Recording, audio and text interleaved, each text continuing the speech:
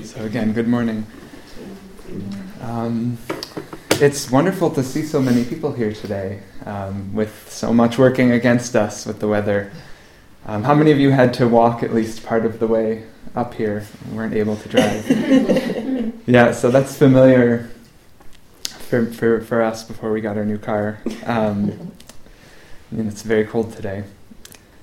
But it's always nice to see everyone here and to be reminded that this is really just a room, and it's so wonderful to see us all come together, and there really must be something special about the present moment and about this practice if we're willing to drive all the way out here into the woods and trudge up the snow and take all of this time out of our day. So thank you all very much for making that a possibility. So this is the fourth week of our Ango period. And Ango is basically a time for intensive practice. It's based in the monsoon seasons of India, where in the Buddha's day they were kind of nomads traveling around, and they would have to take root for a little bit of time during the monsoon season, and they would really deepen their meditation and deepen their practice. And if there's anything similar to a monsoon season in Pennsylvania that makes you need to kind of settle, it's definitely this. So today I'm talking about one of the 5 hindrances to practice, which is what we've been talking about during this Ango. Today I'm talking about restlessness, which is something that I'm very familiar with in meditation. I can't say that enough. And so I wanted to start by reading a little section out of the Dhammapada. And this is a collection of short verses that, so for 500 years after the Buddha's death, it was an oral tradition. And so the kind of scriptures tend to be repetitive or lyrical or poetic to help kind of to aid the monks in memorization and passing this on as an oral tradition. And I particularly like these ones. They're very beautifully written. One thing I will say, though, is that this is kind of more of a Theravadan text, and Zen is more Mahayana. I'll talk a little bit more about it, but there's some really strong opinions in this. And so again, when we're reading stuff like this, it's important that this isn't doctrine, this isn't dogma, it's just something to ponder, something to examine and to think about and see what that raises in us. And so this is called the mind. The restless, agitated mind, hard to protect, hard to control, the sage makes straight as a fletcher the shaft of an arrow. Like a fish out of water thrown on dry ground, this mind thrashes about trying to escape Mara's command. The mind, hard to control, flighty, alighting where it wishes, one does well to tame. The disciplined mind brings happiness.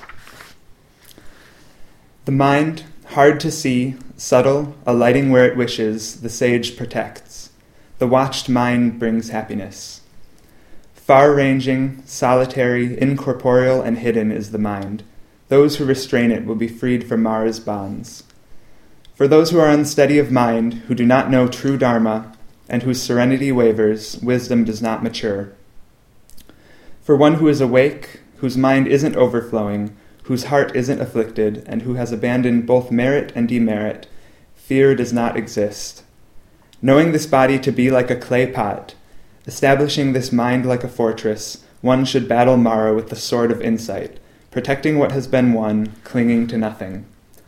All too soon this body will lie on the ground, cast aside, deprived of consciousness like a useless scrap of wood. Whatever an enemy may do to an enemy, or haters one to another, far worse is the harm from one's own wrongly directed mind. Neither mother nor father, nor any other relative can do one as much good as one's own well-directed mind. So, a lot of these are written very matter-of-factly.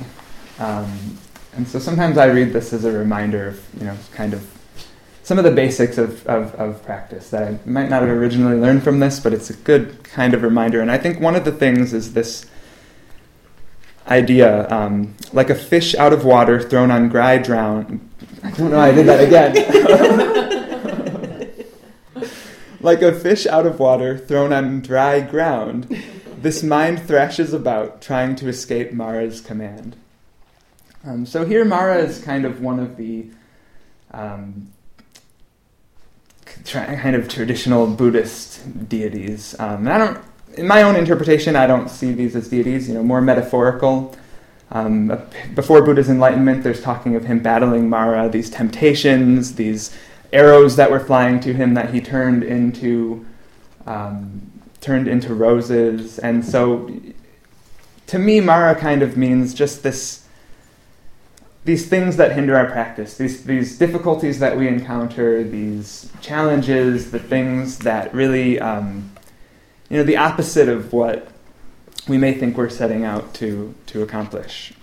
So I think that in a lot of ways, we're talking about trying to escape Mara's command. I think sitting here and trying to be in the present moment is trying to, really escape those patterns and really live in the present moment, which is what I think brings us all here. There's some harsh words here, like restraining the mind. I don't think we're restraining the mind here. I'll talk more about that in a minute. But the reason I wanted to read this is the part about the fish out of water thrashing around, trying to escape Mara's command. And it's so matter-of-factly stated. And there's kind of this sense of inevitability or normalness to that, where, of course, you would expect, doing this, trying to escape these patterns, your mind is going to be thrashing around. That's not necessarily a bad thing. It's just what happens, and it's unavoidable. And I think all of us, to some extent, have that experience when we're sitting on the cushion, at least for certain moments of feeling the need to move, or these thoughts that fly around. And so I think it's a really good thing to examine restlessness. So I know in my experience of restlessness, of course, body, mind, we're all having one experience. But you can kind of categorize in terms of thinking about it as physical restlessness and mental restlessness. So I'm particularly feeling a lot of physical restlessness today, getting ready for the talk, and I usually am already. We have a lot of inertia of moving and constantly doing things in our life. And so I think that there's a sense of physical restlessness that can arrive when you sit down, and a sense of just feeling fidgety or not wanting to sit still, or I think at its extreme, sometimes I feel like just running out of the Zendo. But there's something that keeps us here. There's also mental restlessness that I think a lot of us are also really familiar with. And this is more, I know one of the things that people, when they're beginning to learn about meditation and reading articles, one of the words you run across a lot is monkey mind. And so we have this idea of a monkey swinging through trees, from a vine to a branch, and it keeps moving. It's holding onto this vine, and then it's reaching out for the next thing as it's moving around in the jungle the way supposedly monkeys do. I've never seen a monkey, but this is a good metaphor for, I think, what our minds do sometimes. We go from thought to thought to thought, and we're just moving right through it, and so I think monkey mind is a really good term for that. One of the things I was reading kind of split up this restlessness also into kind of another form of restlessness of the mind, which would be kind of anxiety or worry, which I know with me becomes very convincing. You can have these... It feels really convincing. Like when I was sitting here, I would start thinking about the talk because that was imminently coming toward me. And at the time, I'm like, no, I really should be planning this. And then it does take kind of a leap of faith to be like, no, I'm here to be sitting. I'm here to be in the present, and we go around in our daily lives, and it's always very convincing why we should. And of course, there are things that we do need to pay attention to and actually give those thoughts the attention that they desire, that they need and deserve. But I think that's where the mindfulness helps us kind of start to figure out what we want to do with that. So we have these different types of restlessness.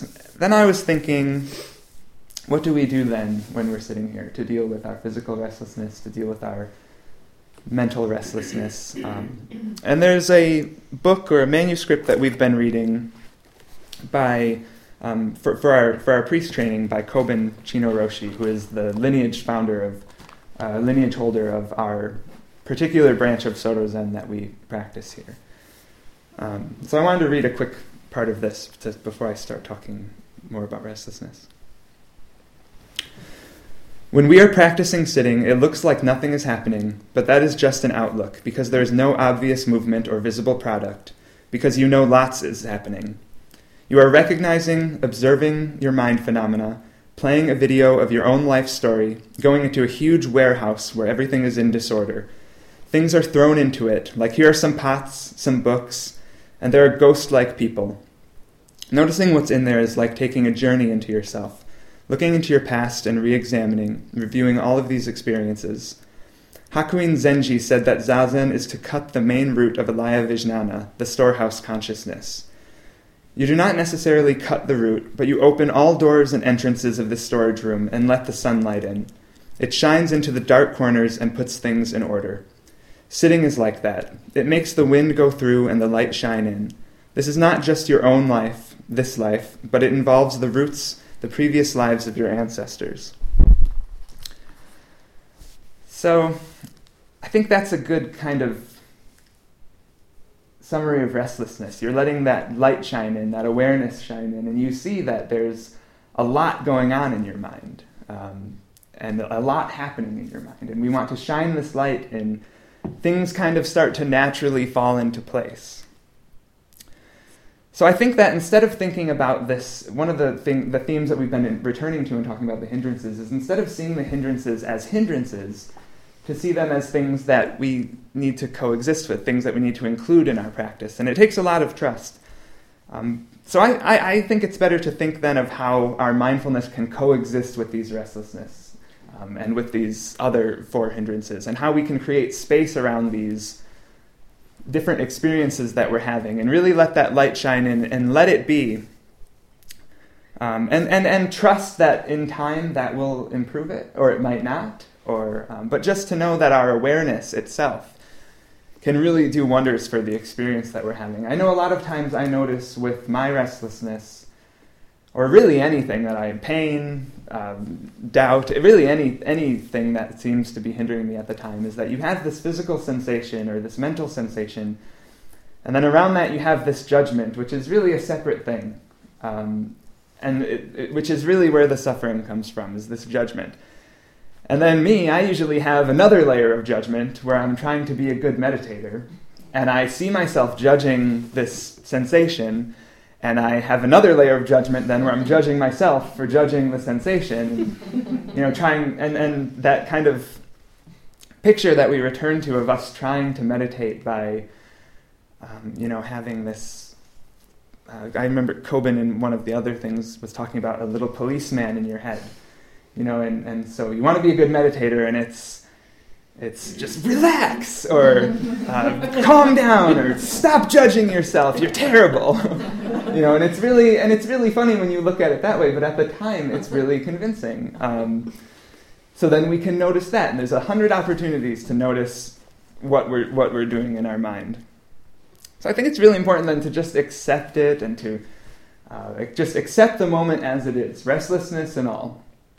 Or pain and all, or any of these. I think this goes for a lot of the different, really anything that you encounter. Just to accept the moment as it is, and to find a kind of peace that is unconditional and can exist alongside these other experiences that we're having.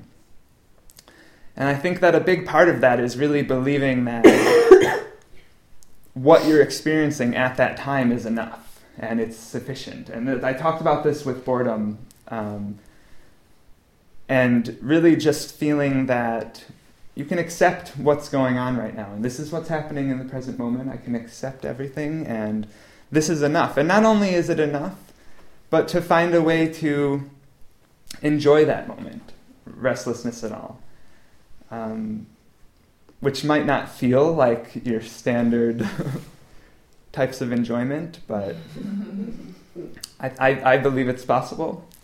Although it's definitely something that I'm constantly struggling with. And so I think the thing that's really important then, and really the point that I want to make, is just about doing this with confidence. Confidence in the present moment, confidence in your own awareness, confidence all around, just based on the experiences that we have sitting and the fact that we do have these moments where we can release that judgment time and time again, and we constantly experience that, these thoughts arising, the suffering, and then we can release it, and it feels really good.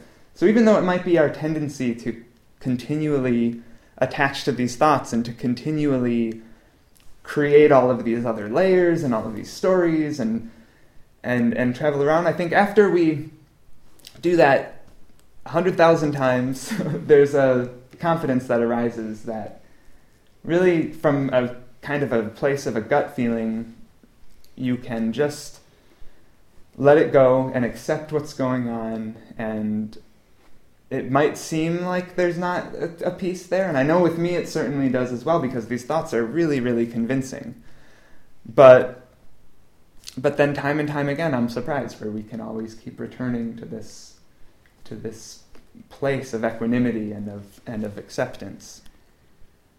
And we do that over time through practice. And so that's why it's really wonderful to get together like this and to support each other like this, because it's a whole lot easier to do this together and put that space around the experience. And really contact the present moment, which is, it's when you're not naming these things, there's this experience of things being just this kind of wordless, profound experience, but also really ordinary. It's almost not really necessary to talk about it, because we can experience that right now. We can experience that anytime, even if that object of that experience is our restlessness. So again, it's that unconditional kind of peace that can really coexist with those thoughts. And then sometimes it doesn't. Sometimes it doesn't coexist, and sometimes it feels like things are too much, or you're really attached to it, or I really continue on our thoughts. And that's totally normal too, and I think that's where we return to in the Dhammapada, talking about, this fish out of water thrashing around as a natural response to being out of water. Just reminding ourselves that it's a natural response to be restless and to have the monkey mind swinging around, and to then just, when we notice that, to return to the present moment. One of the things that Meadow says a lot is that when you return to that place of the present moment, that moment itself where you make that decision is a moment of enlightenment. And you can really see the whole picture of what's going on, and you can really switch it over, where I can still be restless, I can still be desire or aversion or doubt or any of the other hindrances that we're talking about. But it's a really wonderful thing to just have that realization, I can just let go of this experience and return to the present moment and experience this for what it is, which isn't necessarily something I can change. Maybe it is. And then 5 minutes later get distracted again, which will always happen. But we always have that opportunity to return to the present moment. And that's why I'm really grateful for all of you to be able to come here and to share this practice together, because I think that we all see something about the present moment that really kind of motivates us to come here and do this without necessarily having to think of it in terms of restraining the mind or which is another form of that grasping, really hoping to control the mind. So I wanted to read one more of these, which this one is called The Buddha.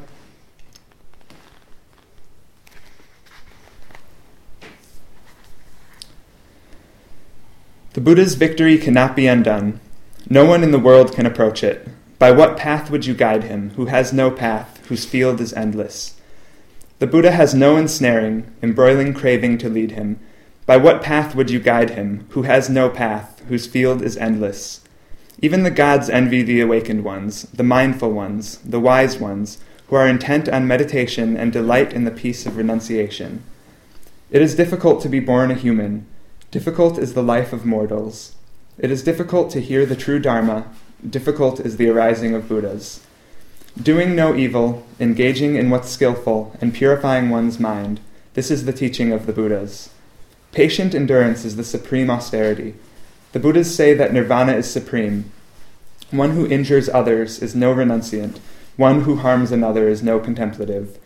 Not disparaging others, not causing injury, practicing restraint by the monastic rules, knowing moderation in food, dwelling in solitude, and pursuing the higher states of mind, this is the teaching of the Buddhas. Not even with a shower of gold coins would we find satisfaction in sensual craving. Knowing that sensual cravings are suffering, that they bring little delight, the sage does not rejoice even in divine pleasures. One who delights in the ending of craving is a disciple of the fully awakened one. People threatened by fear go to many refuges, go to mountains, forests, parks, trees, and shrines. None of these is a secure refuge. None is a supreme refuge. Not by going to such a refuge is one released from all suffering. But when someone going for refuge to the Buddha, Dharma, and Sangha sees with right insight the Four Noble Truths, suffering, the arising of suffering, the overcoming of suffering, and the Eightfold Path leading to the end of suffering, then this is the secure refuge. This is the supreme refuge. By going to such a refuge, one is released from all suffering. It's hard to find a noble person. Such a person is not born everywhere. When such a wise one is born, the family flourishes in happiness. Happy is the arising of Buddhas. Happy is the teaching of the true Dharma. Happy is the harmony of the Sangha. Happy is the ardent practice of those in harmony. The merit of worshipping those worthy of worship, be they Buddhas or disciples, who have transcended their obsessive thinking, passes beyond sorrow and grief. Gone to peace, and who have nothing to fear, can never be calculated by any estimation. So, of course, this is an ideal. This is something. I think it's important to remember that the Buddhas are us, and so we're bowing to us here. And so this is the ideal. This is what we come to practice. But I think that in addition to this, it's really important to remember that restlessness, that all the other aversions and desires and doubts, these are equally part of us, and I think, at least, included in what's being talked about here. So, thank you all for coming to make that a reality here today.